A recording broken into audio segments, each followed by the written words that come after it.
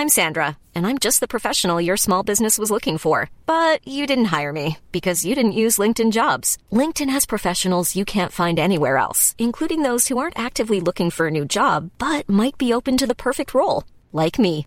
In a given month, over 70% of LinkedIn users don't visit other leading job sites. So if you're not looking on LinkedIn, you'll miss out on great candidates like Sandra. Start hiring professionals like a professional. Post your free job on linkedin.com/people today. The FT. Last week, after France had crashed out of the World Cup and England's performance was too painful to watch, I was sent an email by a firm of management consultants. What was going wrong, it said, was that the team's managers were acting just like men. If only they had behaved more like women and had been consensual and caring, they might have persuaded their players to kick the ball into the back of the net rather more often. Footballing mishaps are the latest in a series of catastrophes to be blamed on a surfeit of maleness. When Lehman Brothers went bust, lots of people said that if it had been Lehman's sisters, things might have turned out differently. The same point is now being made about BP. If women had been in charge, safety might have been a higher priority, and the planet might have been cared for rather better. Much of this is total twaddle, especially for football and banking. At BP, the female touch would not have saved the day either, but it might have ensured that it was not lost quite so disastrously.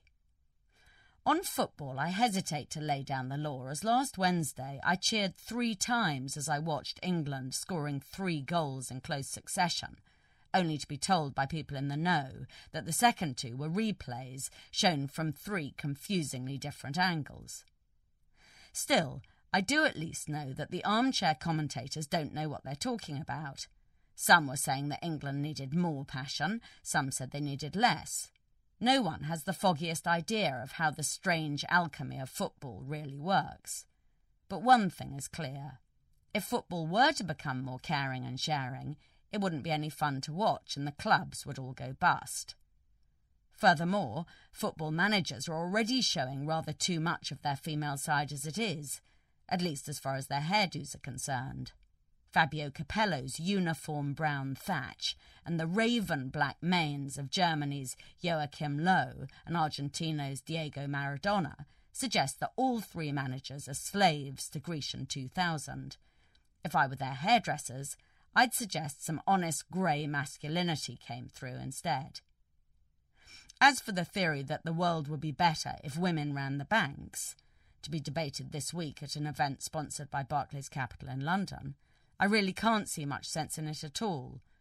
It's true that many women are risk-averse and look askance at dodgy derivatives, but those tend to be women who would not be seen dead working in a bank anyway. Only in the case of BP does the pro-woman argument have some merit. Tessa Hayward would have been no better than Tony at injecting rubber bands into the hole to plug the leak, but she would most definitely not have said she wanted her life back. There's only one clear difference between men and women managers. Women are less confident and a bit more hung up on approval, which means they're less likely to put their feet in their mouths. When it comes to gaffes, women simply can't compete. Admittedly, the quantity of the data on this is somewhat limited, but the quality is unbeatable.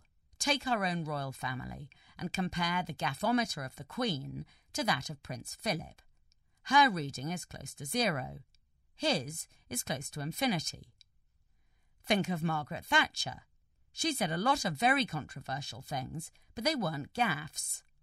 Angela Merkel doesn't drop any clangers either, unlike Messrs. Silvio Berlusconi, Nicolas Sarkozy or Gordon Brown.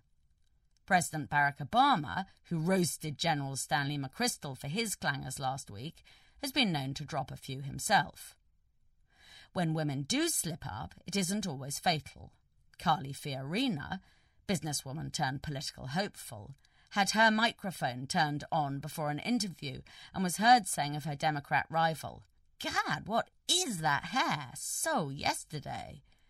It wasn't her finest moment, though to accuse someone of having unfashionable hair is less of a cuss than, say, accusing them of being a bigot.